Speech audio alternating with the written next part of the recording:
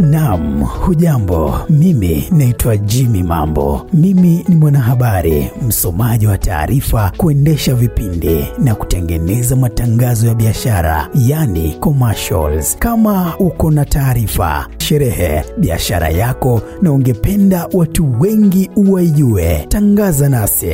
Wasiliana nami kwa nambari 0707083129 au barua pepe kwenda jimmymambo@gmail.com. Biashara ni watu, watangazie waijue.